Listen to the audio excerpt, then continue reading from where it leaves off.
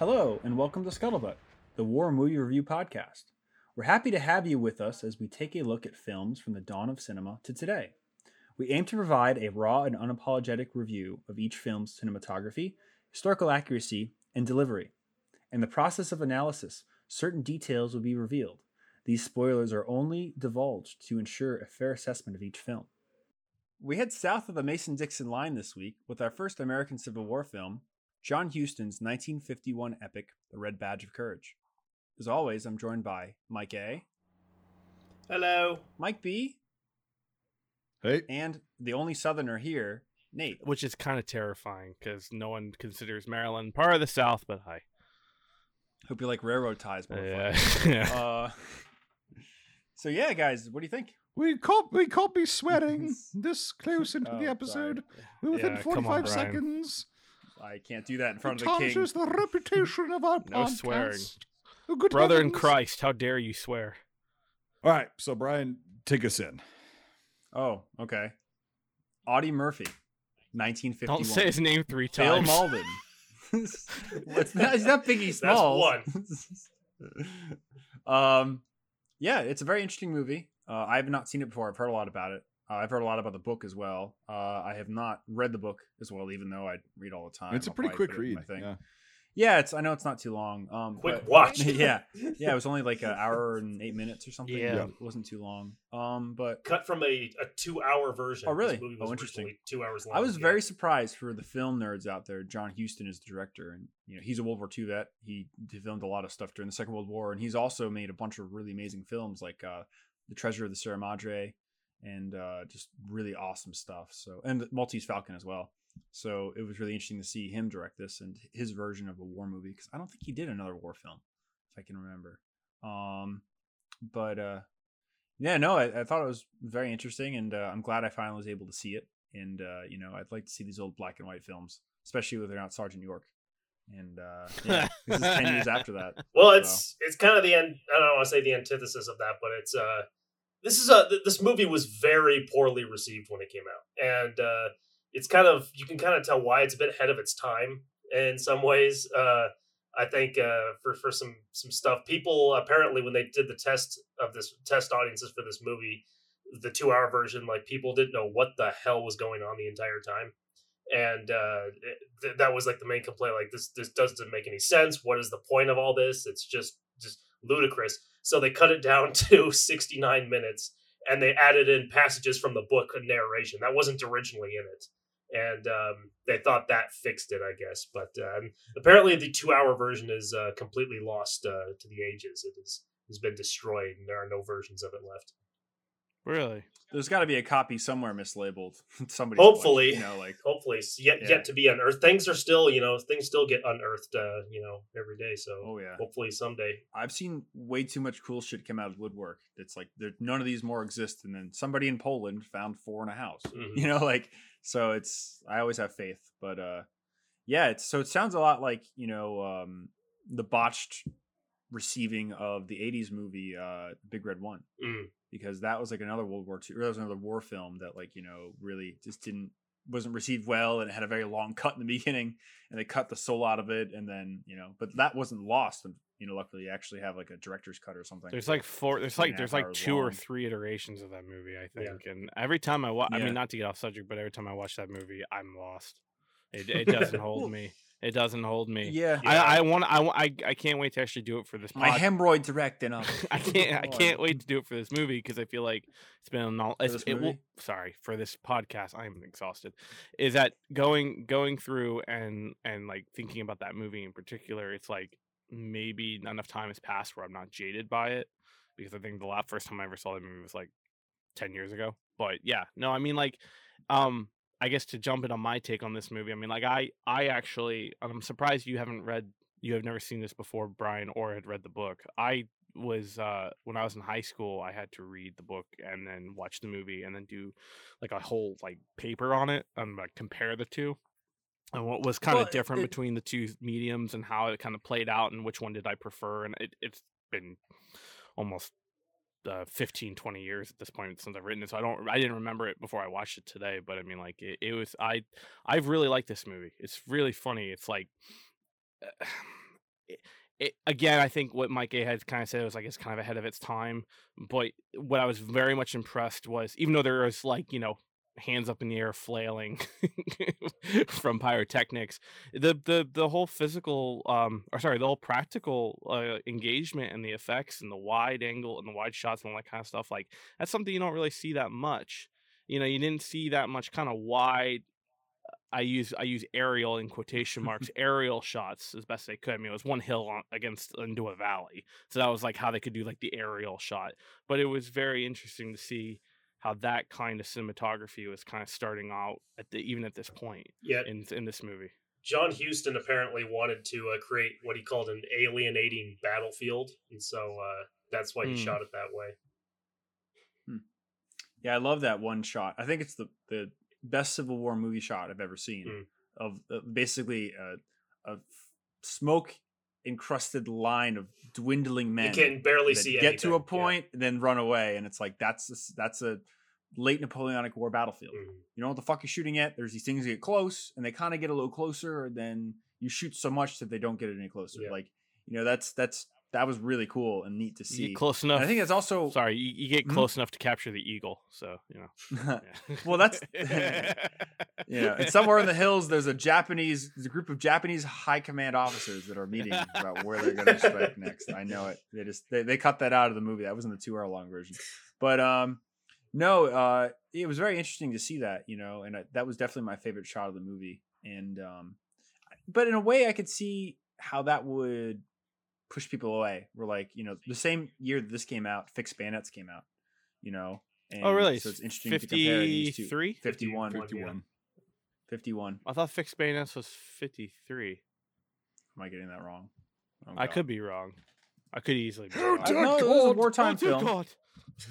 I think the original release of The Red Badge, though, was 1949. I think that's when it was. I think so, yeah. Oh, okay. It was initially released, and then it was re-released.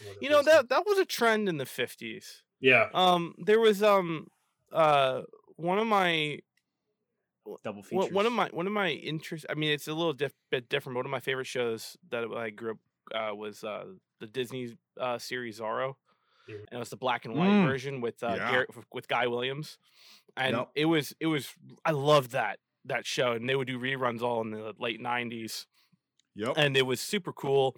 And one thing I noticed was trying to go back and rewatch them because the internet's a thing and you can find a certain amount of them, but Disney Plus has like a movie, and I was like, oh, that's cool. Like, I've never knew that. And then I go in to see it, and it's just the TV show mashed together with lots of stuff cut out. But then scenes inserted like 5 or 6 years later to like kind of fix the plot holes that they filmed later just for the movie, just to have it as like a sequential hour and 20-minute long movie. Even though it's just a bunch of episodes stapled together. Yeah, it was just a bunch of episodes like smashed together with like little inserts of Guy Williams at the beginning, and then him like 5 years later, and all the actors and they have aged, and it's just like then it cuts and it goes back to another thing. So it was just very it's a very 50s kind of thing, because I think that one came out in like 56, and I think the original one came out in like 51 or 53. It's fine.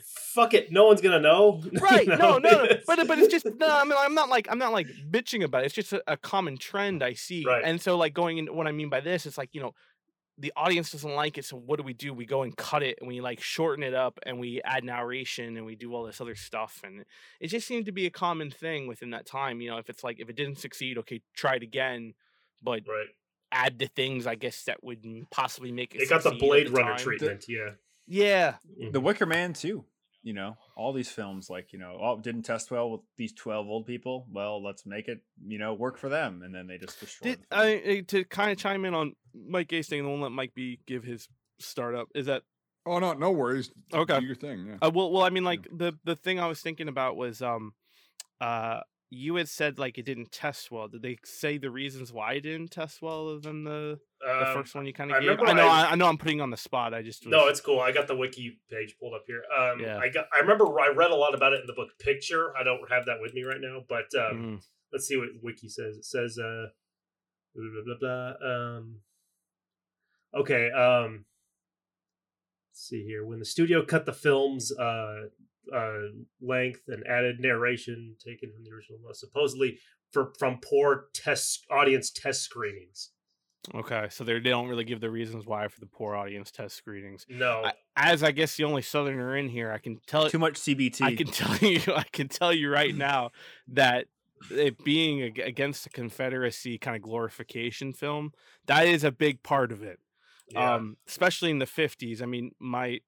Even my parents' generation of relatives still claim that, Sherman and Grant are pieces of shit, and the Union was more of a criminal. Rise again. Yeah, and well, make sure you don't again. I mean, I do remember. I was going to say earlier. I don't have a dog in the fight, but I will tell you, my family's history is south of the border. So I was going to say earlier, Nate. It doesn't surprise me that as a Southerner, you had to read this book and have a thesis on it. While we knew, so you just have to ingrain that a little bit in there. Just a little bit more.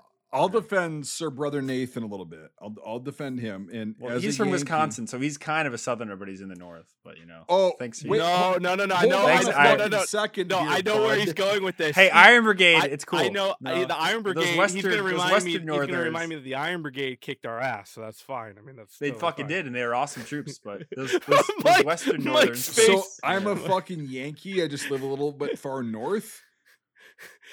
Yeah, you are. What Yankee. in the good God, Lord, whatever you're smoking. Here on the right side of the Hudson, What the fuck are you smoking? I'm a Yankee just a little bit far north. What the far fuck? west?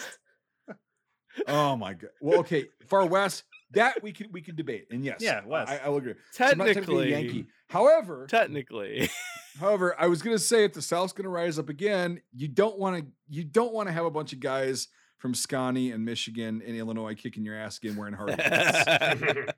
You just don't want to do it. The Hardy hat. We'll wear the modern uniform or the Hardy hat. Look, Marylanders were neutral. All right, I don't care what the history books say. Just like Eastern Tennessee was neutral. Yeah, you still had slaves. Okay. No, anyway. It's crazy though. Traveling in the Eastern United States, north or south, the amount of Civil War memorials, to guys that were lost at all these crazy battles far away, it's insane. And the culture still shapes the landscape to this day. Oh yeah, I noticed that when I was in Missouri. Yeah. Oh yeah, no, you don't. Oh yeah, you don't. Were in territory. Well, and speaking of Missouri, so there's a lot of the huge battles like Gettysburg, Chancellorsville, drive down Route 81, Antietam, shit, Coast, Vicksburg, you'll drive through the Shenandoah. But here's the thing: is there was a lot of fucking battles west of the Mississippi that were fought in the Civil War. They're never talked about though because they weren't as huge, but they were also pivotal because it was like the North was trying to go down west of the Mississippi to get down south, and the South was doing the same shit. They were like, yeah, let's try to get up around here. We can cut up, and the logistics at that point just you can't do it. And it's like the North Africa campaign in comparison.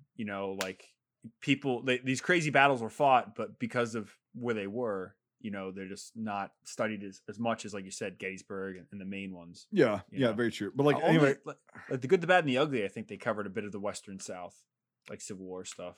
Kind of obviously a fantasy film, but it's interesting. Yeah. So this I should just preface this with the book was actually trying. Stephen Crane wrote this about the Battle of Chancellorsville, right, in Virginia. And that's what the book is based off of, right? Again, it's a fiction. This did not happen the way it was written, okay? So Chancellorsville was a massive clusterfuck for everybody involved. It was insane. It lasted a long time. It was just a bloodbath. It was fucking ridiculous. Now, the film also took, because in the book, Stephen Crane wrote this about a New York regiment, if I'm not mistaken, right? And in the film, it was an Ohio regiment. I mean, still Union, whatever, but like details like that are fairly important because New York, you got a lot of guys coming in there, immigrants at this point. Okay. The guys who were in New York is the riots in 63 or 64. Well, this is 62. So this is coming to play. Oh, I thought it was after Gettysburg. No, but were they part of the Dead Rabbits or what? 5 points. Were they part of the Dead Rabbits? Yeah. Listen, I don't give a tuppeny fuck about your moral conundrum, you meathead shit sack. Are you a Finnegan Benz? I'm not. Sorry. Keep stuff in your goddamn cock holster. I didn't mean to interrupt with that you. delicious looking sandwich. I'm shoving dinner in my mouth. I'm sorry. Yeah, I know. He gives me shit for eating chips, and he's got a whole fucking sandwich. Hey, at least he's not crunching it in the microphone. Hey, yeah, I'm not going. Oh yeah, no. Red Badge of Courage is a great movie. You know what? Now I'm gonna do it. Oh, Jesus Christ! Here we go. Let me get us back on track with. I'll interject this. So that's interesting about the battle, Mike. My favorite line from the movie was where one of the Union guys goes, "I wonder what battle this will be called." And that was just a very interesting thing, because when you're fighting on the territory or whatever, you're just like, that's the last thing you're thinking. Bull of, Run, that's a hill. Like that's the name of one hill in this entire battle. It's like that was the name. So they started doing that, and they were like, "Yeah, I wonder what this is going to be called." And it ended up becoming Chancellorsville in the book. I don't know about the film, how accurate that was, but like Chancellorsville was a fucked up thing, and it was an early campaign that was huge because Gettysburg and Antietam, they come later. Okay, but Chancellorsville was insanely terrible, and nobody seems to give a fuck or know about that. And I want to preface this entire podcast of me going on with my Civil War shit. I am the opposite of a fucking expert in the American Civil War. I don't know shit. I know very macro level shit. And I even know less than you. Well, and I don't know the uniforms, which we're going to talk about, and the weaponry. Blue and gray. You're fucking funny, Brian. But anyway, no, so I don't know that, but I'm going to comment on, I do know that Chancellorsville was really fucked up, and they portrayed this as being like nobody really knew what the hell was going on. It's wide open territories. There's hills that you have to take. There's fucking creeks. There's rivers. There's shit you have to cross. And that from my knowledge, my macro level knowledge of Chancellorsville was true. It was just insane, and nobody knew what the fuck was going on. Not even the generals, none, on either side. And they're like, we got to hold this. Okay, we got to push, blah, blah, blah. But that was basically the entire American Civil War, was nobody knew exactly what the fuck was going on or could predict how a battle would go because it was just so turning over all the time, all these troops and everything. And what I was saying is like a New York regiment would be a little bit different because in 62, after the original like New York State Guard were activated and all that shit, and they became whatever fucking regiments and everything, they were all marched off. A lot of the New York regiments were immigrants, right? And they would come down and they would send those guys in with like very minimal combat experience. They're from all walks of life, from Europe, the poor people and whatever. And they'd just be like, hey, you want to serve your country? You're going to go down and fight this. Now, Ohio, a little bit more settled, a little bit more people who had been there a while. So that's going to be a different story. Does it make a difference in the story as far as like the book versus the film? I don't know, perhaps, but I don't think the film portrayed it terribly. Again, not an expert at all. Like my quote unquote expertise goes back to about 1900, right? Let's be honest. And before that, I'm not too in tune with like the Spanish or Spanish American War, all that shit. Like, okay, and then goes like the Indian Wars and then fucking the American Civil War. But from what I've heard and like my a lot of my good friends are Civil War reenactors and historians. Weird motherfuckers. Weird, yeah. Yeah, Fat Monk, if you're listening to this, which you fucking aren't, I guarantee you, but Fat Monk, that's his YouTube handle. But yeah, what they've told me is like, yeah, the American Civil War was like really just unorganized in every respect. Like it was just people that were just making do with what they thought was right and whatever. And you had a couple good generals on the Confederate side. You had a couple good generals on the Union side, but most of these leaders were just fucking out there, and a lot of them got killed. I think it also kind of comes down, if you think about it, and it's just I again, I'm going to put out the blanket statement. I am definitely not an expert in Civil War history to the T. I'm very, very, very, very minute knowledge. I just know enough. When I see it, I know it, but I don't know like the in and outs. Like we have a buddy in common, Brian Less. He would do circles around all of us. I mean, it's amazing. Which, by the way, he's interested, so we'll go into that. What for Gettysburg? Yeah, or whatever. Next Civil War one we should do. I think we should have him on. I think he'd kick ass. So, in putting out that statement, I mean, I think the Civil War came down to the same thing. I think we talked about World War One, where these officers were pulled in because they had to be, and I think it's the same thing in that sense with the in the Civil War. I think you had. I think you had guys who would be exceptional in their job, and then you'd have ones that just sucked eggs. Or and that actually shows in the film too. Like, right? It shows like you get the lieutenant, which I don't know why he's not wearing a bar on his rank, but maybe I could be wrong. But I don't know. I don't know if it's the same thing for Civil War at this point. Well, I'm almost positive that all that I've seen, like a lieutenant is going to be wearing bars on that fucking shoulder. If he was a second lieutenant, maybe not, but like who knows? But so the lieutenant was like, he's just doing his best. He's all fired up, full of piss and vinegar to try and look good. And then you got like the captains and then the majors and the colonels that are like on horseback and they're kind of doing their thing. And I do like the scene too where the general is riding by. That's one of the best parts of the movie. Yeah, he's like, "What are you guys eating tonight?" Oh, fucking hardtack and I forgot. It was a common dish at the time, or not dish, but like staple that they would eat. And he's like, "Oh, hardtack and spotted dick." No, it was what the fuck was it? It was. Are you talking about the bacon? It's just, are you talking about like the hard? Yeah, it's just like fucking salt pork, like shitty salt pork. But there was a name for it. Yeah, and so have a nice company, and then he goes out to the next like company, not even like fucking 50 feet down, and says the same thing. Yeah, it's like, yeah, okay. But then at the very end of that scene, he addresses the last unit, and they're like, "Are you gonna eat with us?" Yeah, yeah, that he knows. Yeah, are you gonna eat with us, General? Yep. And he's like, "Fuck you," or something. Yeah, piss off. Yeah, yeah.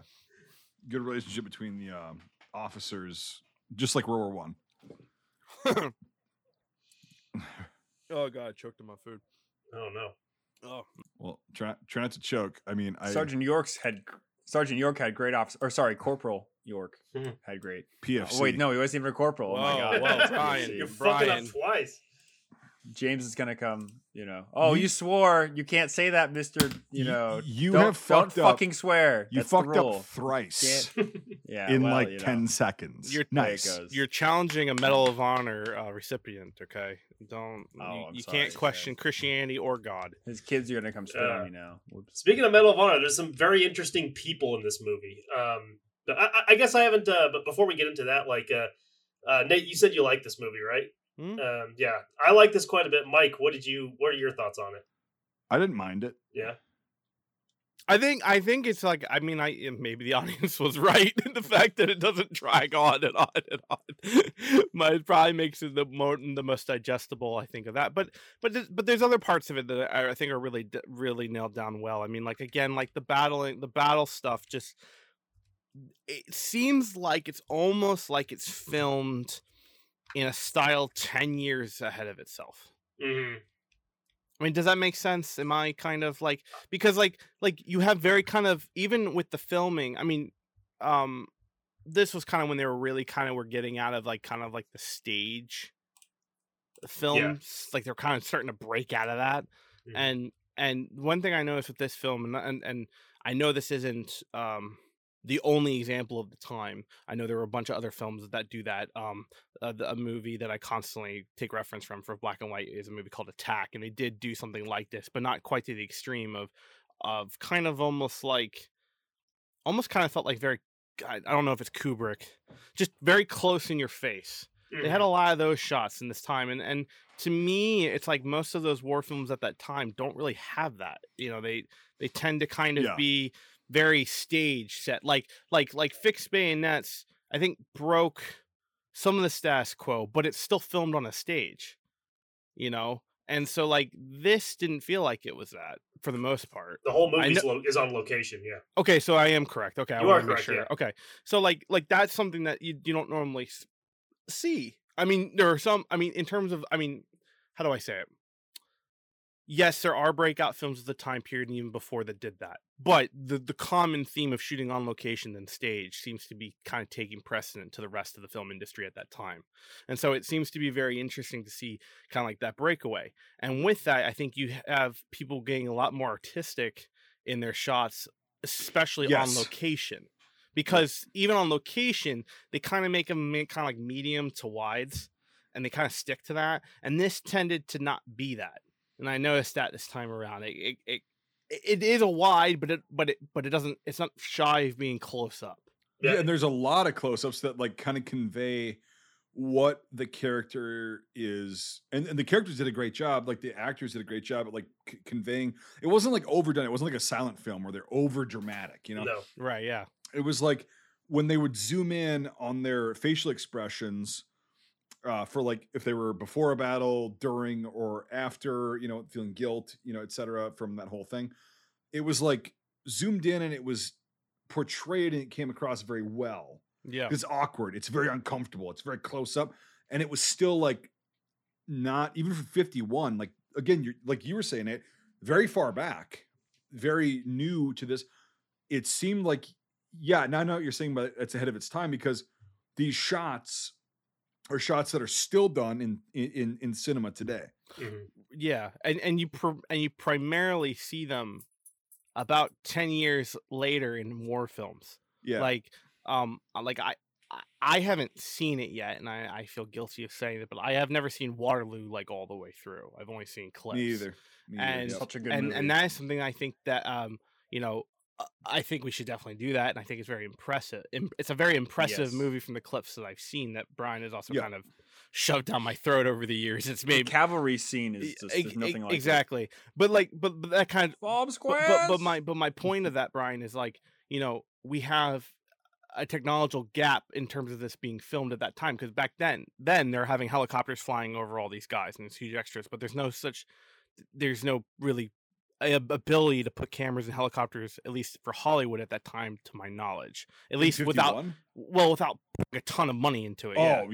It's way expensive. Yeah, if they could, so you know, the thinking of, you know, a plane, obviously you can't get those steady shots in that slow pace. So what's the thing? Putting on the very top of one hill to film inside of a gully and kind of get that aerial shot. And I think that's something that we see very prevalent about 10 to 15 years afterwards in every war movie. You see aerials because the technology is allowing you to be able to get those shots with helicopters. Until about 15, probably almost 10 to 15 years at this point, we've just now had the technology of drones. So you see a lot of independent movies have the ability to have aerials now, versus that only seemed to be a thing for big budget Hollywood. And so, or it was airplanes or So my point is like, you know, you start seeing the trends and shots with the technology. So when someone kind of does it before its time, where the technology makes it easy, it seems it's very impressive in my eye to kind of set that stage in that shot. But I think some of my favorite directing, talking about all the shots and the close-ups, is what Brian talked about with the long shot of where it's just the smoky atmosphere with the vague silhouettes, contrasted with, it's like a collage of really big close-ups of each soldier as they fire their rifles. Very cool. Crisp and in focus, and good contrast. Right. You've noticed that of the time. I mean, that I know that all depends on so many variables, but the point is like, it's really well lit. It's very well done, because sometimes when you have those close-ups, sometimes they're not. Sometimes they're out of focus. It's natural light. They capitalize on their natural light. That's what I would say. Yeah, I would agree with that. Yeah. They figured out before they shot when they were going to do these scenes, when the light was going to be the best naturally, and they go with it. Yeah, they rocked it, and the editing is very, very fast paced. If you think about it too, it's not. Yeah. If you think about just of the time as well, it seems to be very cut.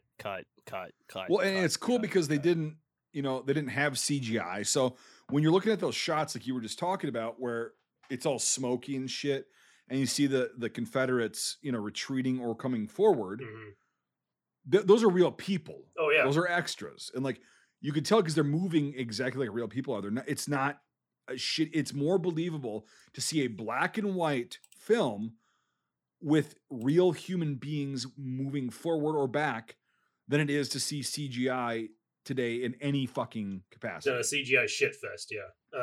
And a lot of those wide shots were great, where you'd see like the artillery just like the explosions going off. Like that looked great, you know.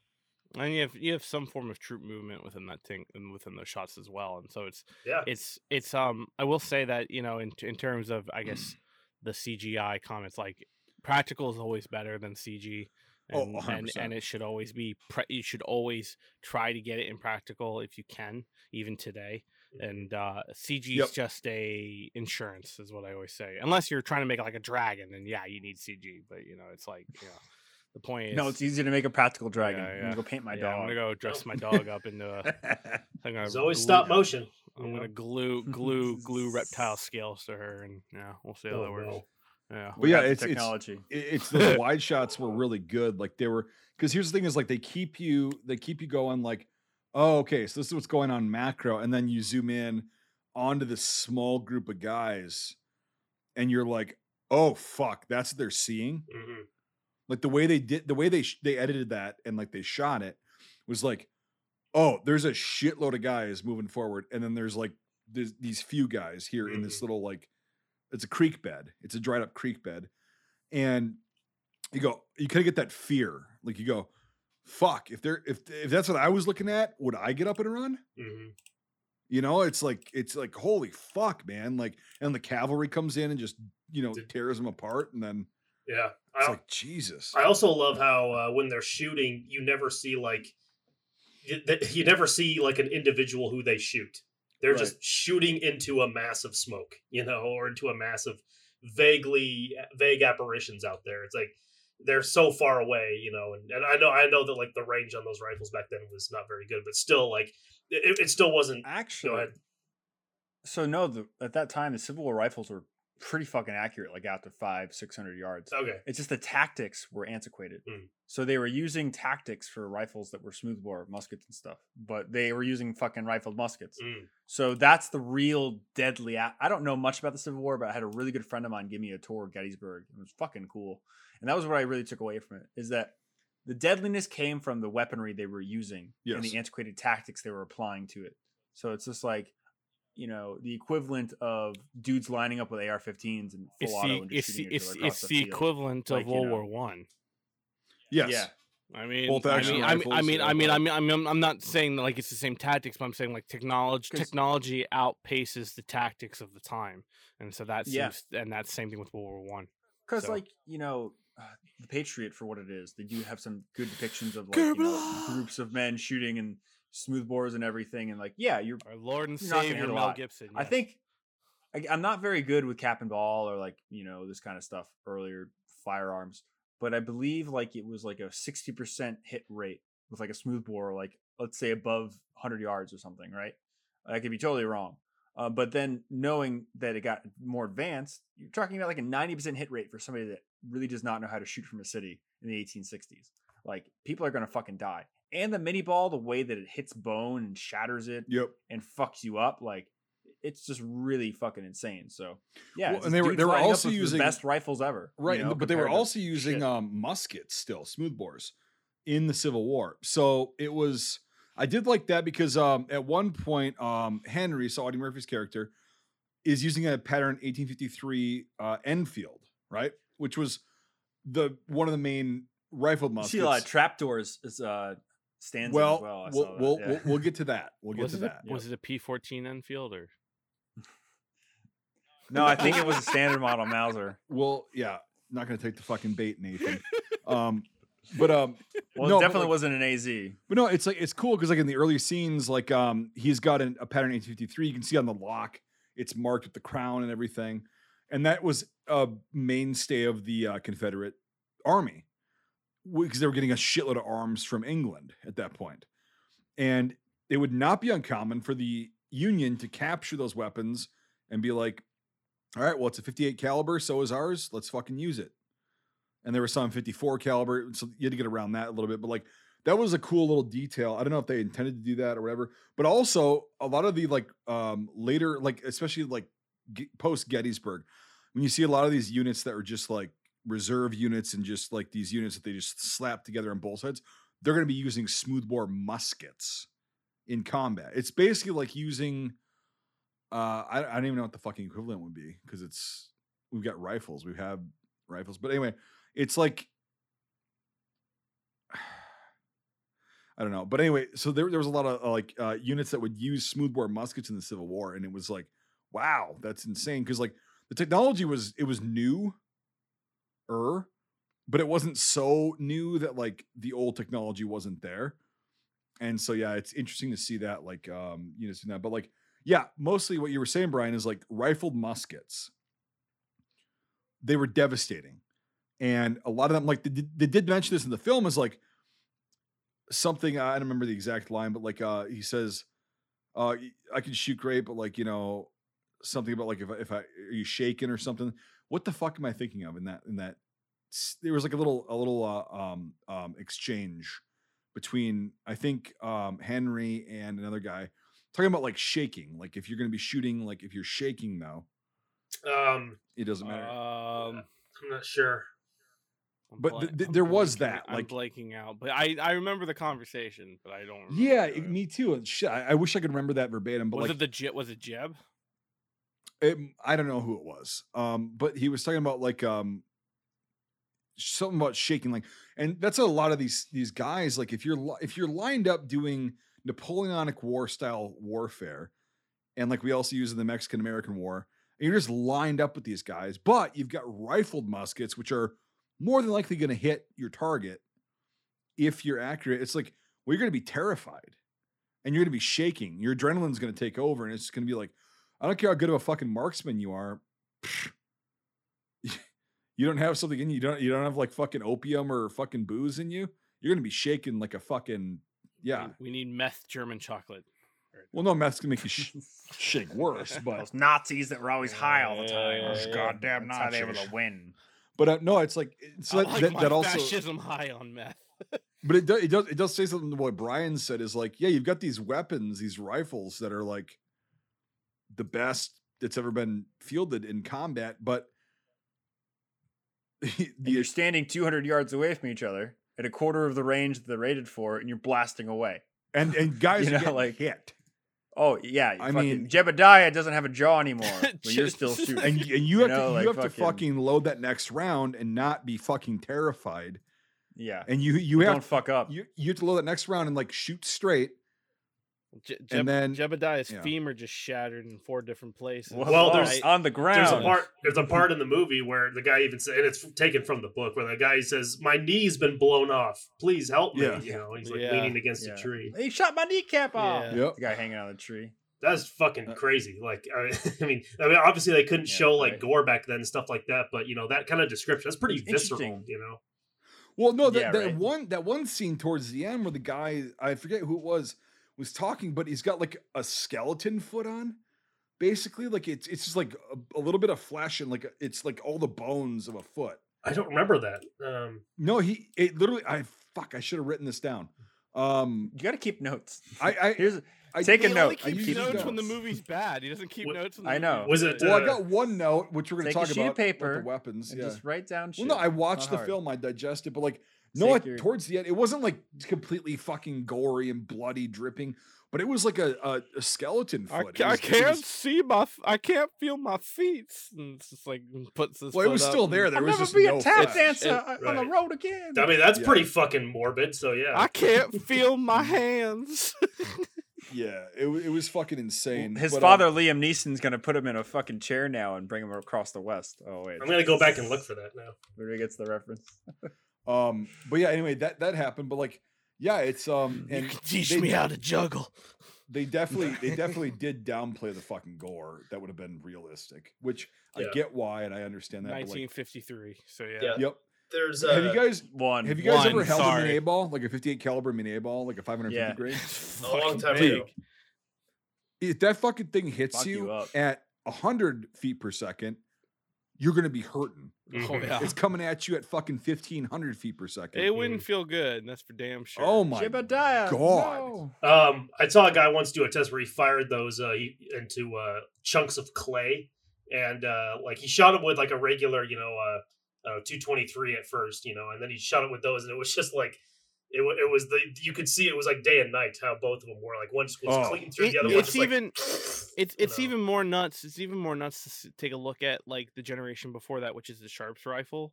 Which the only reason why I know is because I'm a big fan of Sharps rifle, so I can do the deep dive into YouTube. Made in Connecticut, and with everything else, they did a whole what guns do they make in Wisconsin? The Henry rifle. Just throwing that out there. Really? No, actually, I'm ignorant. Did they? They still make them in Rice Lake. It's a couple hours. Oh, is that just but that's just the new one. But the original Henrys are actually made in Wisconsin. I'm almost positive. Yeah. Interesting. Winchester is New Haven. It's okay. So they did like a whole like behind the scenes thing, and the Sharps rifle, which is the whole generation before, Flint. Well, thanks, Mike. Jesus, I moved away from no, the mic. You're fine. They fired it, and that whole the technology even before then they did like a ballistics gel with like a femur replacement, and even then like that would destroy the whole entire leg, and that was a whole generation before. So I can't even imagine more accurate, more powerful, more FPS. Like that's insane.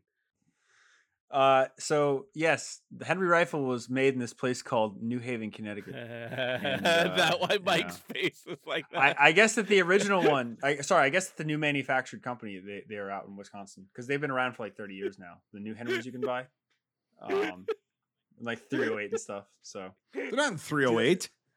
Some of the newer ones they make in like higher. Are you caliber. insane? Yeah. Are you talking about Pretty like the crazy. big ones? Are you talking about like the new modern The ones? big boys, they still make them in 45-70 and 44 Magnum. Yeah, but some of the like I've seen some of the bigger. That's modern shit. Anyway, they're not going gonna make a 308 fucking lever action rifle. I'm looking it up. They have for a long time. Anyway, I'm looking it up.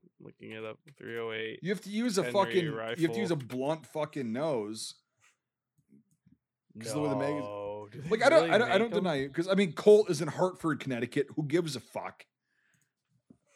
Connecticut, yeah, you guys make a lot of firearms, but you can't own any of them. Just throwing that out there. Yes, they do make one in 308. That's insane. What? Yep. You gotta use fucking blunt round nose then, man. Like Yeah. I'm just gonna stop talking so I don't have to say anything else because I'm right. So, that's fucking stupid though, man. Unless you. I'm not saying it's right or wrong, but yeah, they do make them. It's interesting. It's weird. It's crazy that they could. Well, the lever action is such a powerful action. Oh no, Crazy that I they love can the stretch it action. out It's so amazing, but like same.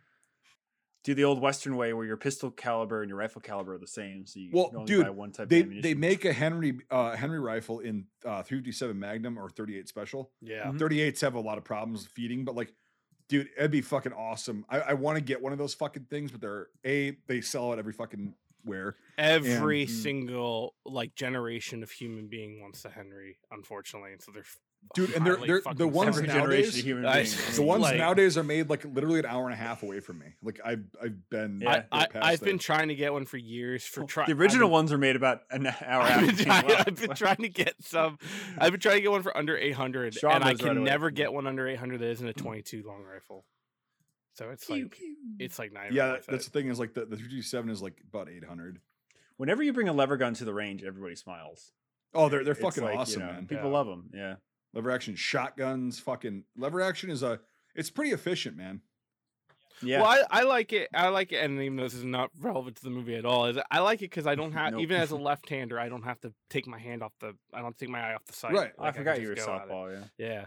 Oh, It doesn't matter if you're righty or lefty. Like Yeah. you just fucking bam. I don't know what category to put you in. You're a southerner, but you're left-handed. I mean, there's so many Not categories. good. Not good. You strike it out everywhere. I left and right. know. Then you're from Maryland. That's another file. I know. Yeah, not good. Our gas goes outside the vehicle. Yeah, dude, listen, I changed when I had that. I'll tell the listeners that story one day, but I changed at that gas station. I went in as a boy and I came out a man. Thank you, Maryland. Anyway, Welcome to the Rofo. There we go. one thing I really liked about this movie is the tension of nothing.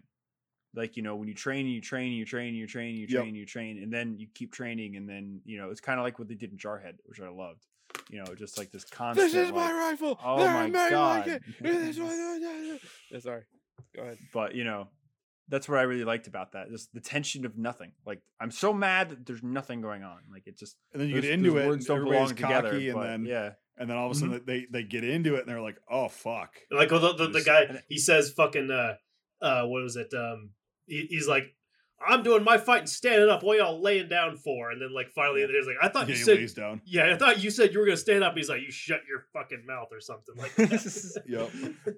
I love how they dig him with the bayonets too, because that was really cool. Legit thing. Oh yeah, that's legit. Yeah. And that was something just to say, because like the whole cast of this movie is World War II veterans. Bill Mauldin and Audie Murphy were both in the ETO. Bill Mauldin was very famous for his sketches from the war that he used to make in Italy and stuff. Beautiful, amazing. Willie and Joe. He invented Willie and Joe. Who was Bill Mauldin? Amazing. He's the guy. He's Audie Murphy's friend in it. Yeah. He's like the eccentric. He's got a very strange title at the end. He was like the loud soldier or something. He's like take my pocket watch. I'm a gone goose. That's him. Oh, that guy. Yeah, okay. That's Bill Mauldin. Yeah, he's very famous World War II artist. Yeah, he's the guy very famous. I know who Bill Mauldin is. I didn't realize that was him though. Yep. Yeah. I've seen him in a couple other things then. Yeah, he was he did some other stuff. Yeah. Huh. I have his book literally right here. I know who exactly who you're talking about with the cartoonist. I just didn't know that was him though. Yep. Oh, that's well, cool. Now you do. Like, just, no, I do. Yep. I learn something new every day. That's what this podcast is for, learning. Yeah. So something that was you see in, you know, with World War II vets that were like constantly in combat, and you see in a few movies, Battleground is where you really see it. But the second you fucking stop, you start digging in. It doesn't matter if you have to move in 5 minutes or 10 minutes or an hour because you have no fucking idea. But the second you stop, you start digging in. That's what you do. Yeah, no one ordered that guy to do it in the movie. He just started doing it. Yeah. But like how there was such a cast of World War II veterans for this film, because it's 51, you know, late 40s, and how they're all young, and also how their extras probably would be of military age and everything. Like, I really think that was it probably was a World War II practice, not for like inexperienced guys going to combat for the first time, but if you're a World War II vet and you served in the ETO or wherever, you stop, you dig. Yeah. That's what you fucking do. And I thought it was very cool to see. And I think I know where that came from. Especially because Audie Murphy fucking knew that. Bill Mauldin fucking knew that. Yeah. Like, you know. Well, so it was just very cool to see that. If I may. So it might be transposed from one war to the other, but very cool to see. If I may, I know that because a lot of the info I've read on this book on this movie was from the book Picture. And apparently, like, so, John Huston, who directed this, so Audie Murphy was in a number of movies and things like that. This was his first, like, starring movie though. This was like the first movie where he was like actually the main character. He did like background stuff before this, but this was the first like you're starring in a movie. And I have to say, like, I've never thought Audie Murphy I think he was okay for what he did, but I never thought he was like an amazing actor. I don't even like, especially like in the movie To Hell and Back, which was directed by a guy who made westerns. And but I think when I look at his performance in other movies and then watch this movie, like you can tell he's like hurting when he's doing this movie. Like you can tell that, and I know that they mentioned in the book Picture that he was very difficult to work with because PTSD was just like fucking with him like crazy while he was doing this movie. And they had to like take a long stretches of time where he couldn't work and he would just like get on a horse and go off and do his own thing because he just couldn't take it. But when I watch like To Hell and Back, I don't really see it that much. I don't feel that genuine emotion. But I do when I watch this. His performance in this, in my opinion, is way better than something like To Hell and Back. Yeah, and it's interesting, you know, because he did really get that look of shock and awe in combat very well, which is, you know, what he was going through. I think John Huston knew how to get it out of him. I don't think the guy who directed To Hell and Back did, because like I've seen Audie Murphy. Who directed To Hell and Back? Jesse Hibbs. Oh, okay, yeah. He's a Western. Because I know that John Ford, mm-hmm. you know, he was another World War II vet. Yeah. He was Midway and everything. He directed They Were Expendable, which is about PT boats, PT crewmen, like patrol boats in the Pacific and the Philippines at the very beginning of the war. And one of his leads, I forget the actor, but he was actually a PT commander in the beginning of the war, like, you know, after whatever. He did the job and he was his first role out of being in the Navy was playing the role he did in the Navy. And they said that whole time that he was fucking drunk as a skunk and just fucked up. And it was like John Ford literally, like, he was fucking up so much. He said, take as much time as you need. And the guy like went away for 2 weeks and came back and they finished the movie. But same kind of thing, you know, and that was a few years before. It was like it's the exact same thing. Okay, come to relive your experiences, but this time we're staring at you. Right. You know, no, it's exactly the same thing. I think John Huston, though, knew how to get it out of him because I've seen some other movies that he did, that Audie Murphy did with John Huston, and his performance is like way better than in anything else he ever did. Well, it's interesting too because what I thought was cool is that John Huston, you know, he's a World War II vet, but he filmed the Battle of San Pietro. Yeah. So he was in places that Audie Murphy was there, would have known and knew, and so was Bill Mauldin. They were all in the Fifth Army area, you know, Italy and stuff. So it's kind of interesting how a few years later, these guys that chewed the same dirt, fucking, you know, they're now making a film about war. They all come together. Yeah. So I really wonder if that's why he can get through to him, because it's like, Audie, I was where you were, you know, like, you know, I get it. Probably. We have that kind of like unit brothership or, you know, brotherhood. Like we went through something that's lived. Apparently, and like, you know, apparently, Audie Murphy didn't care for Bill Mauldin very much. He considered him like a lower kind of veteran. I think he had a nickname for him, which was like pen pusher or something like that, because, you know, he wasn't a soldier, you know, he was like a journalist or something. And they were both at Anzio during the same time. But yeah, it's just I know that I remember reading that in Picture that he was like something. There was a scene where the character that Bill Mauldin plays had to like get kind of like angry with him, and he was like, "Don't you ever talk to me that way, you cartoonist," or something like that. Oh, interesting. Yeah. Huh. Wow. Well, that's just, you know, there's always a Remph somewhere. And while Bill Mauldin did Witness and he has some amazing art, you know, Audie was there every day. You know, think of Joe and Joe Seja, you know, that one of his best friends that got killed and everything. You know, it's like, yeah, like, there is that. You're veterans, but there's a line. Right, yeah. You know, so a Kuwait deployment's not a real deployment. But, you know, so.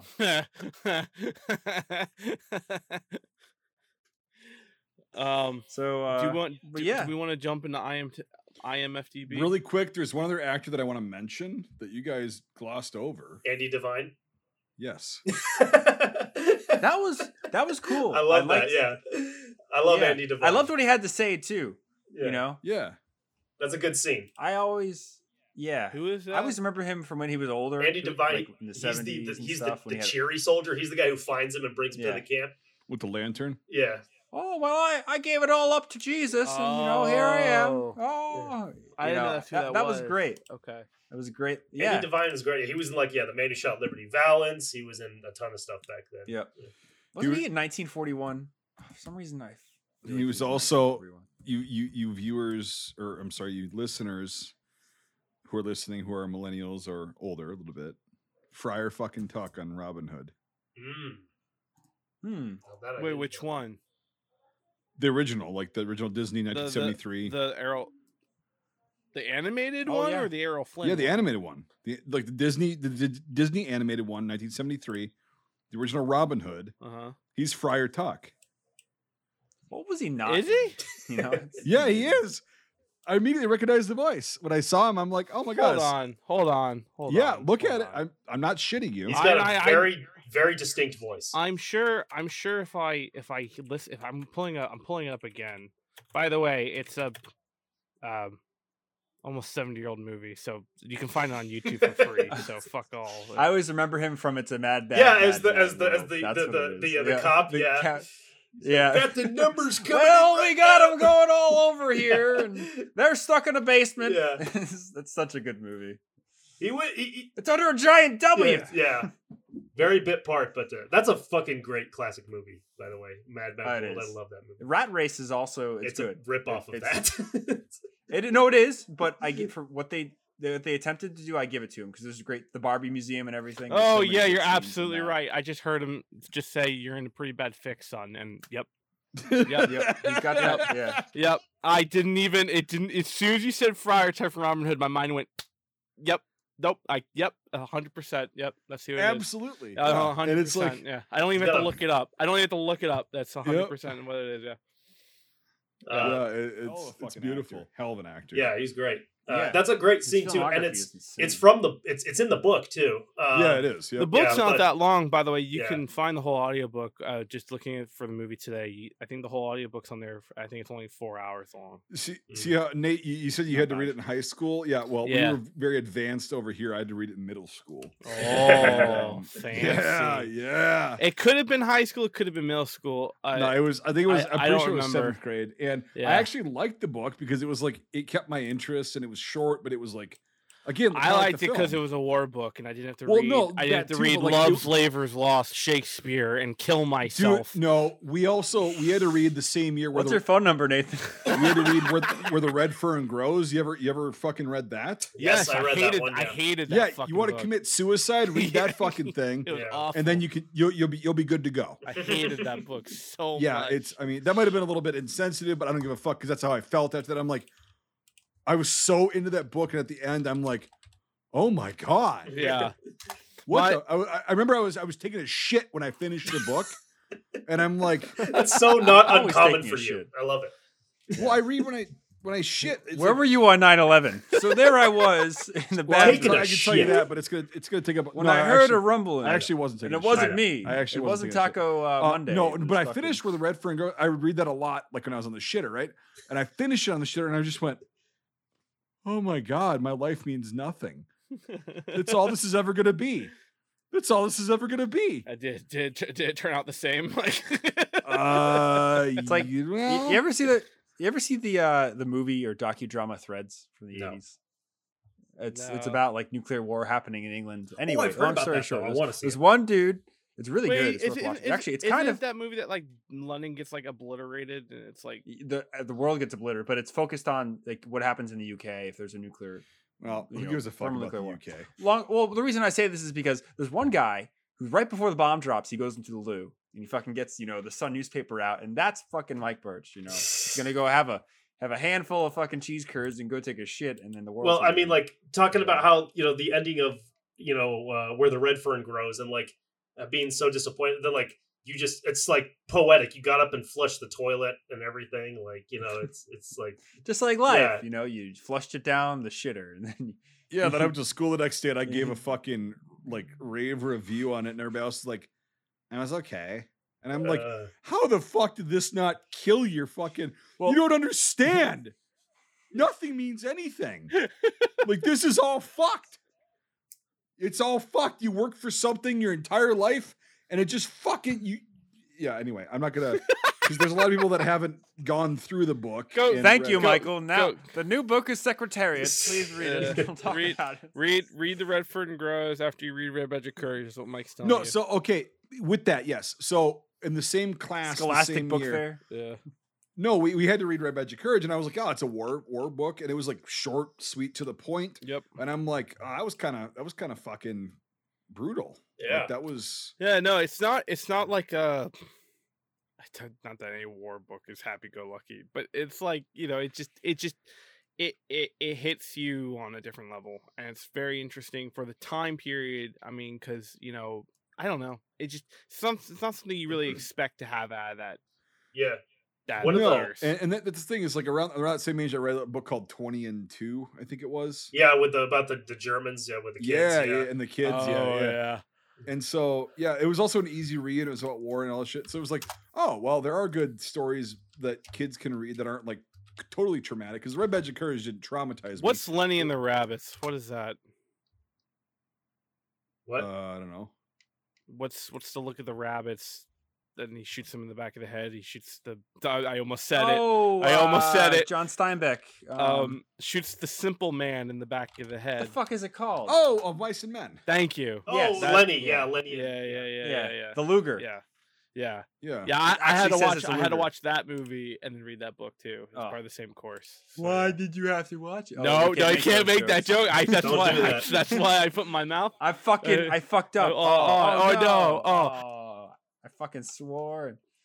One of and I forgot the point I was going to bring up too. Yeah, you get so distracted. When I was around, like I guess the age where you guys read this, somebody handed me a copy of Forgotten Soldier. Oh, Guy the Oof. Oh, I got my Guy my copy over here. I got to finish reading. I was like 10 or 11, and I read that book in 3 days, and my life. It's taking me 4 years to finish that book, so that's where I'm at. Yeah, and I finished it. And I keep like trying to start. I get like a quarter of the way through it, then I get distracted by another book, and then I go back and try to read it again, and then I get distracted and I have to start all over. So I've been reading that book for 4 years, and I'm not even done with it yet. So there's that.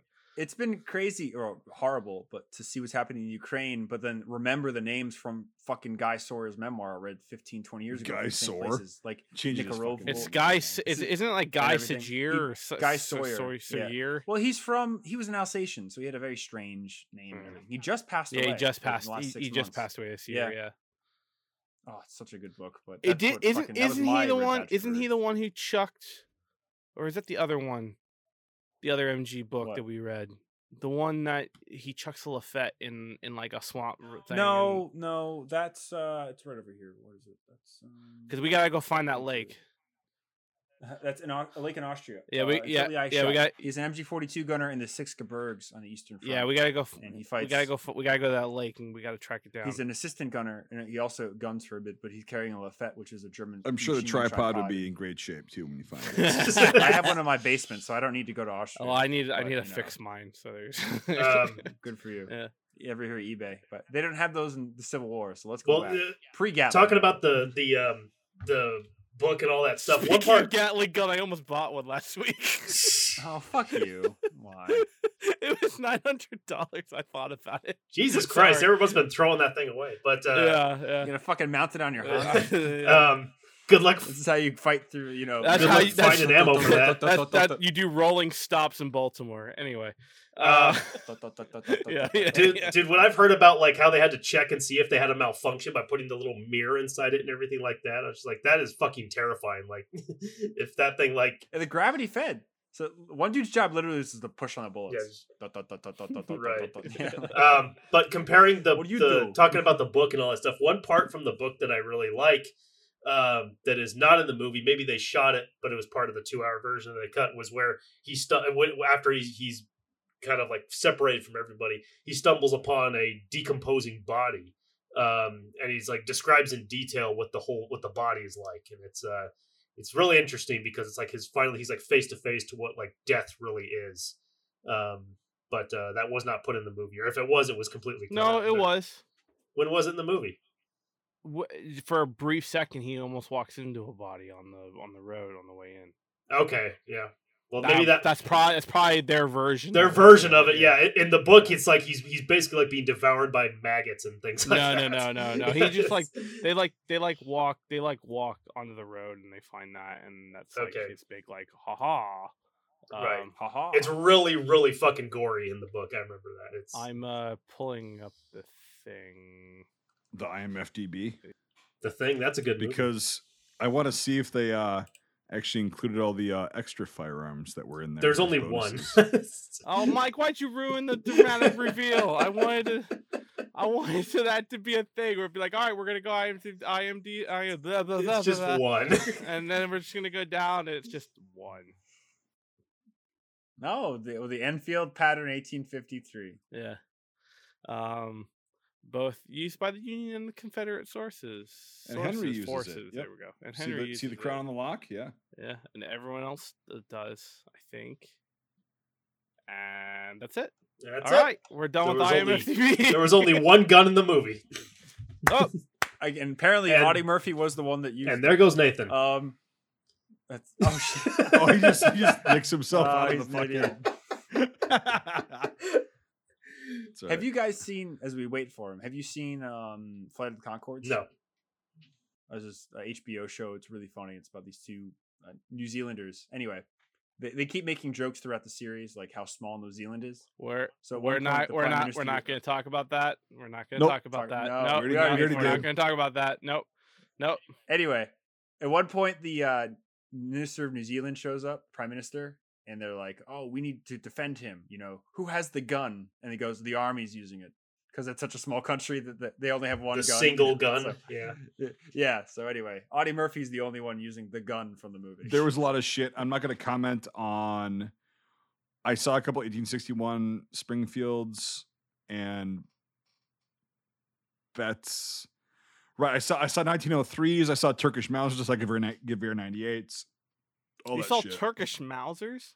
Yep, or some kind of like mouse. It might have been Spanish Mausers, but like yeah. And then I saw Like really far off in the background kind of thing? as or extras. Yeah, in certain scenes. Okay. Mosin Nagants because they have the same kind of socket bayonet, so that whatever. Really? Oh yeah, dude. If you go back and look at like I'll I'm was gonna when go they were back and marching- watch it. yeah. it's when they're marching across the river. They're using 1903 dummy guns, like 1903 rifle dummy Really? guns. Yeah, I didn't see that. when they're first marching across the I river, must the have Union I must guys. have like had like rose colored glasses on or something because It's also hard to see in black and white, but like Yeah. it's just I was laughing. I'm like, yeah, because actually I have a timestamp. So at 14 minutes and 30 seconds in, they're carrying 1903 training rifles. I'm gonna pull it up here. Yeah, pull it Oh, up, yeah. and then Yeah. I got it up here. that was the only note that I took. What 'cause I was literally what was the They're time? like this. What was the Yeah. time of it? 14:30. 14:30. 14:30. Yeah, you could. They were like way shorter. Oh yeah. You can barely see it. Fuck it. Who's gonna know?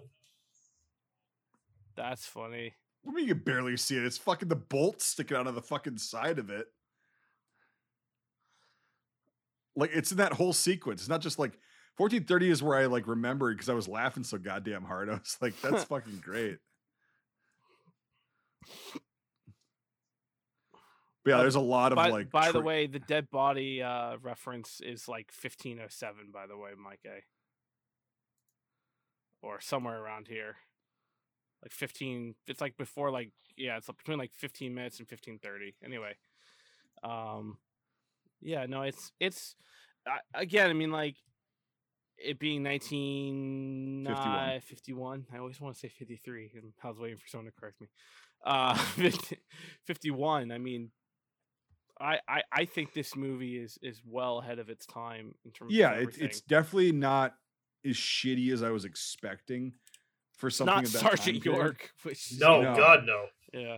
But like of that, between like the mid to late 30s and the late 50s, it's like Do you think that's because we're out of war? I mean, cinema at this point is out of World War II. Do you think that's maybe a big thing about how because it seems like when we get out of 1940s films and we go to 1950s, it seems like we tend to like them more. Have you noticed that? you get an improvement for sure of That's where war filmmaking. movies started to become what they are today. Not Right. sorry to cut you off as I cut you off, but 'Cause- no, it's just a different narrative, and the war changed people so much. Is that Well, and here's the thing: is They like had a so the different Great viewpoint of things. Escape, right? And Great Hell movie. is for Heroes, shit like that. That's when I consider like the early 60s, the very early 60s, is when I consider war films to start getting better. Like when they actually put effort into it. There's a lot of like just fucking we'll make them because they'll sell because daddy was in World War II, blah blah blah. But like when you actually get into like films, like one of my favorites of all time is The Great Escape, right? Classic. And that brings the World War II movie to the next level, in my opinion. And that starts in the early 60s when you start seeing A, color, B, just more research and thought and production value going into these films. So in the early 50s, you're still I should be specific. I should be very fucking specific.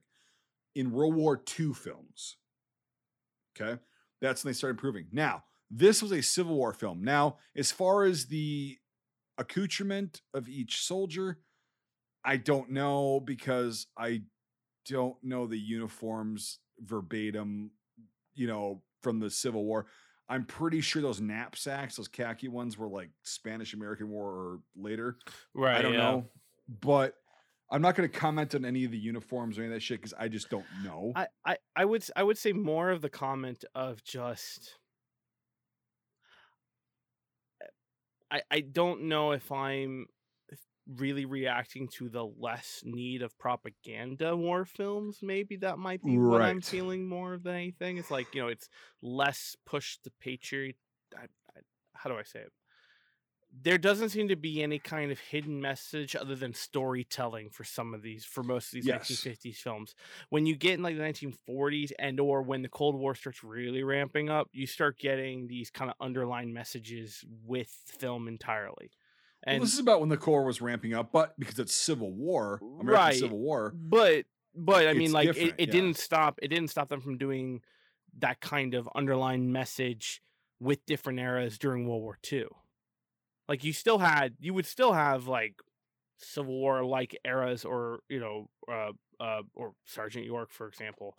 That was also very recent, right? Well, the Civil War, those guys had mostly died off by the time World War II happened. Yeah, but I know there's Civil War movies that do push that underlying patriotism of that before the end of World War II. Well, this I'm just wondering if Hollywood's it's trying to influence people to join the military, to put the war bonds, to donate the resources, like all that's not needed. So maybe they don't need to do that underlying in this push film. I didn't get that. No, I'm not saying that. I get your point. Is what you're saying is like, because it was a different time period. Because Sergeant York, even though that was 20 years prior, or roughly 20 years prior, it was still fresh in the minds. Those guys were still around. Everybody knew World War I veterans, right? Those were everybody's dads, their uncles, their friends. So it's very fresh to push a narrative. The Civil War guys in 51, good luck. Good luck finding one. But so therefore there's really no need. There's no direct correlation to pushing any agenda. Like, because 51, obviously the Korean War was ablaze, which nobody fucking knew about at the time unless you were involved with it. But like, there was no need in this particular film, in my opinion, because of what you said, to push that kind of drive to go to the enlistment office, because it was a totally different time period and a different message, I guess. So, right. No, I agree with that. I mean, I think, do you think though that because they don't have to have that underlying tone, that you think that the films are inherently better on this time period? Because it seems to be from what we've reviewed already, that seems to be the underlying case, is that for the most part, most films prior to 1950 prior to 1948 are very much filled with propaganda and or underlying messages that seem to like not really be pertaining to the story other than pushing some kind of agenda. Right. Yeah, of course. I mean, yeah. Okay. Brian, what do you think? You're quiet. Yeah, no, I agree. It's just interesting, as we watch more of these films and conceptualize them and everything, it's just interesting to see when the modern idea of war movie started. And there were some pre-war things that were pretty good. Like Wings is one that's great. Won the first Oscar. It's a film about like World War I flyers. It's great for its time and everything. Yeah, Bill Wellman. It's not like Bill Wellman was a World War I pilot. He made that movie. Yeah. Oh really? Oh, I didn't know that. That's interesting. Wow, great movie. It's one of the first silent films I ever saw too. But like, you get that really good gem. But then you get like Gunga Din, which is like plays on all the tropes of like the pre-warness and everything. And like, it's interesting. And then you get Sergeant York, which is a pre-war movie, but it's made for wartime. And we talked a lot about it, whatever, but like, it is kind of interesting because for me, that's where like the narrative of like the story of a war film begins. Even though it's a shitty film, like they really got the formula right there. And then the whole world gets thrown into chaos and everybody wants to murder each other. And then coming out of that, you're like, hey, right before that, and we made all these propaganda films, there was this film that we kind of had like a formula going, and that pushed its way out of propagandiness of the early Cold War period into like, Hell is for Heroes, Cross of Iron, the films that we know and love. But it really was that, 41 to 48 period where the films that we know today really took shape. And then once they got more funding and the Cold War took off and stuff, and they got a little bit away from the politics, like really after the Korean War, where people get disillusioned with like, oh, this is going to keep going on. Like, what the fuck? So that's when you start having like, movies pull away from the narrative. Like Pork Chop Hill is like a great film and everything. It got support from the Marines, but it's not like a pro-war movie. The whole thing is like anti-war. It's like, when is this fucking thing going to end? And that was made right at the end of the 50s. So it's interesting how like the narrative changes. But no, I agree. It's definitely in that 40s period where like, these things start to come to light. And films like this, where World War II veterans, directors to actors, are pulling in their experiences of trauma and stuff and really putting it on screen. I mean, the Depression was bad and stuff, and the 20s was bad. And there was, as Michael has said, there were some World War I veterans that funded their own stuff and made their own stuff. But like, when the whole world was thrown into it, and everybody had these fucking experiences. Because think about all the Hollywood guys that fucking, I was in the Navy, I did this, I did that. Like fucking everybody had something to pull on. So when you came to these war things, it's like, oh yeah, when I was on Saipan, well, when I was in Egypt, oh yeah, well, when we fucking liberated Birkenau or whatever, like it's just, that's where the films really took off. Right, yeah. Became what they are. So yeah, so I stay quiet, but I give you no, it's fine. I just wanted to get your take on it. I mean, I just want to make sure I'm not like screaming in my own echo chamber.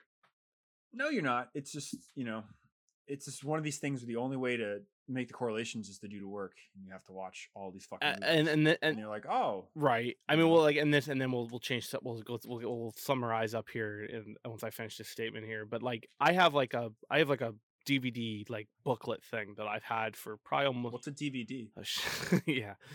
It's called a digital video device. Yeah, no, I know it's a disc. Yeah.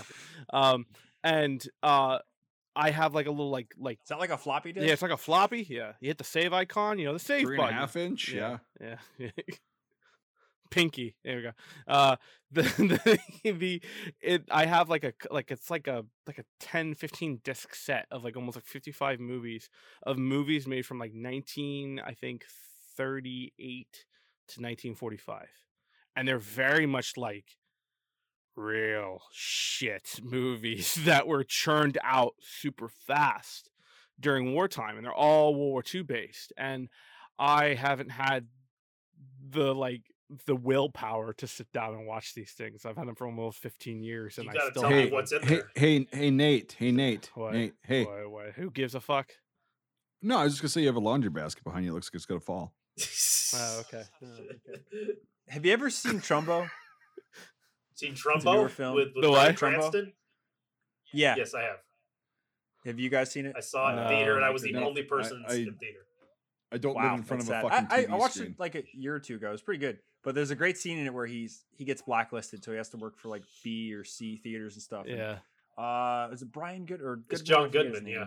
John Goodman. Yeah, I was fucking up. So John Goodman, he plays this like B, sleazy movie producer. Like really lazy. And there's one scene where it's like, you're hiring a communist, and he just throws down these papers like, we make shit. Nobody gives a fuck who writes it because we make shit. Yeah. He throws it. He's like, and he's got all these women around him. He's like, I do it for this. We make shit. Fucking really right. It was so funny because again, the Hollywood of today is not the Hollywood of then. Yeah, there's two totally different things. What you just said sounds like somebody that I know. I would love. Wow. I can't. I don't know where it is because it's not in. I put it in storage recently, but I'm gonna pull it out. I'll take a picture for you guys. I'll put it on the chat, and so we can maybe, if you guys want to deep dive into that. I have a whole bunch of stuff we can go into. I'm interested. So, yeah, we could. I have to poop. And no, it's a family podcast. Come on. Yeah. I'll start my thing out with this. Where does his hat go? Where does Audie Murphy's hat fell off? No, they take it off, but they never put it back on. He lost it. Take it off. He lost it when he got hit in the head. No, he had his hat on until he got to the camp, and then they took his hat off. And then he put they just leave it behind the rest. Well, of he the was movie. bandaged, and they lost his hat. Oh, I know. Well, I know deal. I know the reason is because they wanted to bandage him to stand out the film. But I was just like, he's like, good hat. Wow, what's wrong with your head? And they don't put it back on. It's like, so I thought that was kind of fun. Well, they forgot about it. They didn't give a shit. Not only that, but like usually they'll do something to the main actor so he stands out from everybody. No, that's exactly what they did, but still, it was just like, well, in real life, literally too, took his hat off, and then just left it there. Like, but in real life, it's like, okay, whatever. Like, years. Right? They don't give a shit. They don't give a shit. I thought it was kind of funny. Yeah. And it was just like, okay, I'm gonna just take your hat off and leave it. One guy at the end takes off his Union hat and tosses it and puts on one of the rebel hats. Cav hats. Yeah, they're more comfortable. It was just strange to leave shit behind like that. It's like, okay, again, I know the reason, but it was just like, anyway.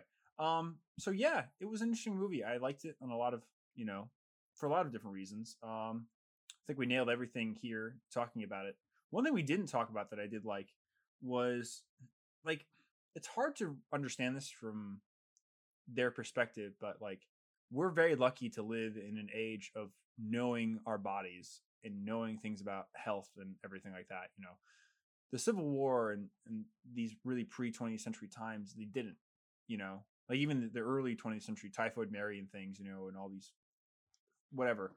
But it was interesting to like when guys got wounded in this film and they were like, it's bleeding a lot.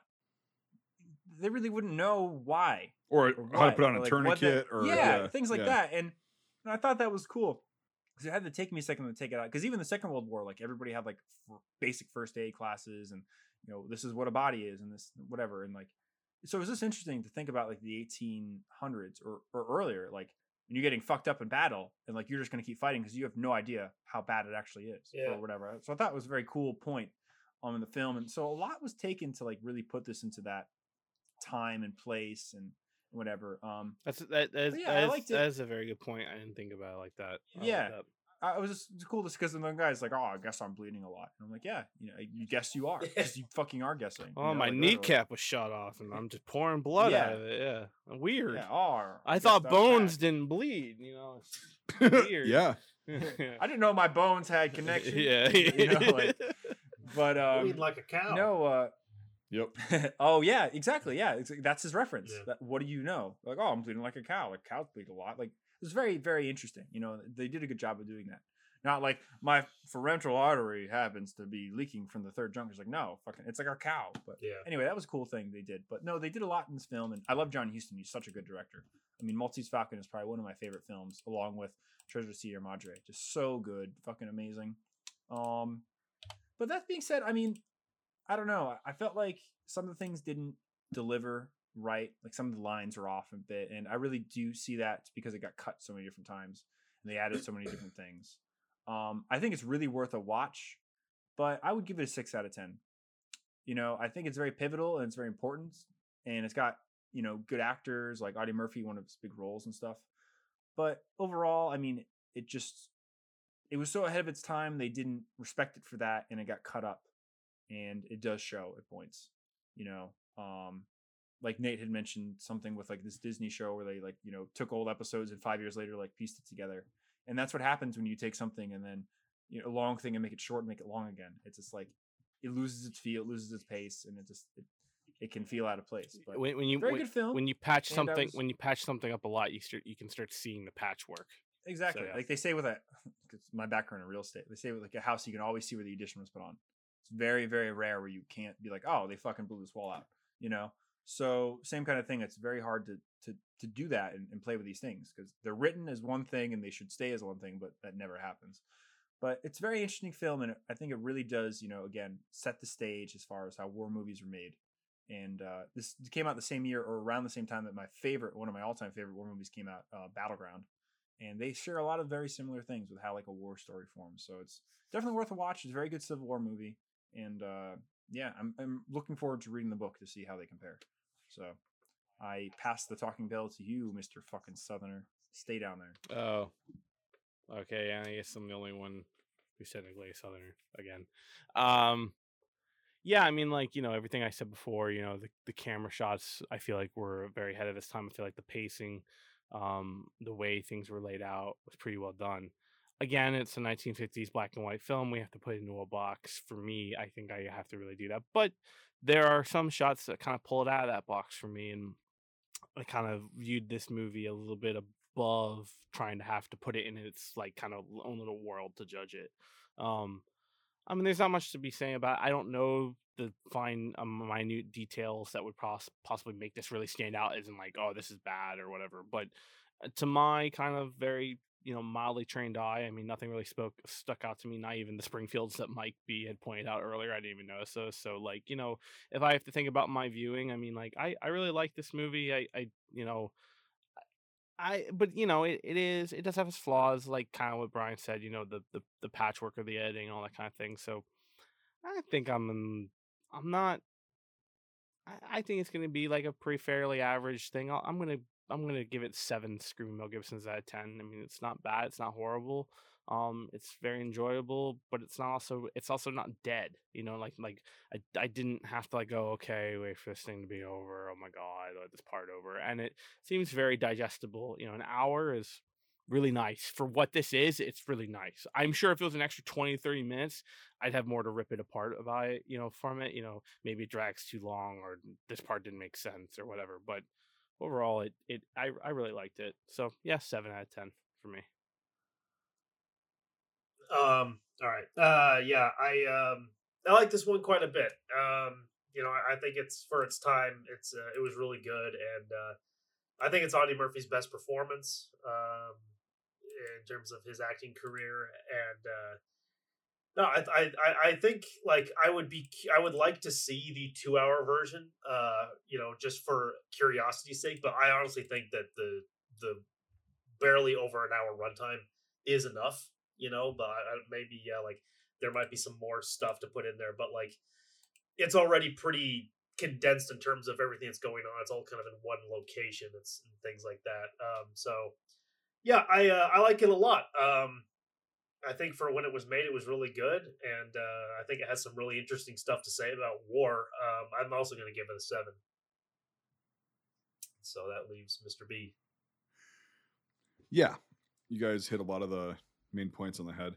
One thing that I noticed that it addressed fairly well, even for being that time period, was cowardice or perceived cowardice. Yeah, and how it didn't show the officers cutting down the guys that were running back, but it showed them saying, "Get the fuck back," even though the officers are scared. And then you see a lot of guys running. It's not just Henry. It's not just his friend. It's like everybody's running, and then you find out, oh shit, we actually held them. How the fuck do I go back? And you go back and you realize that, oh, a lot of these other guys ran and they came back too, and trying to lie about that. But also it's not like this death sentence of, oh, I was a coward, therefore I'm going to be executed. It was like, okay, I was not experienced at all. I had no idea what I was going to do, and I fucking ran.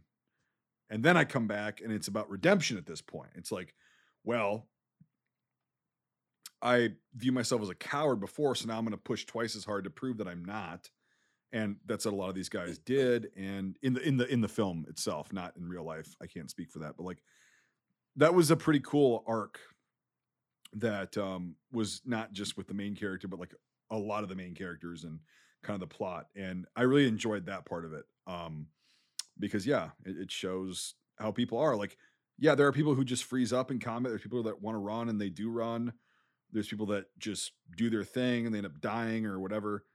Who knows? But anyway, as far as the film's concerned, yeah, I was pleasantly surprised. And again, the hour and 9 minutes or hour and 8 minutes or whatever with credits or without credits, perfect length, I think. Although it would be interesting to see the 2 hour one, but I think they got the message across in an hour. Very easy to digest. And for that time, again, like we were talking about earlier with Nate, is it didn't push an agenda. It didn't like, it wasn't like go sign up, go fucking join the army, go join the Marine Corps, fight for your country. It was just trying to portray a story that was written and blah, blah, blah. So as far as the technical stuff, I don't know anything about the uniforms or the weaponry, so I'm not going to comment on that. I'm not going to do that. So I have no reference for that. But as far as entertainment value and just kind of how it was shot, close-ups, things that it actually touched on and covered, yeah, I'll give it a 7 out of 10 as well. Decent.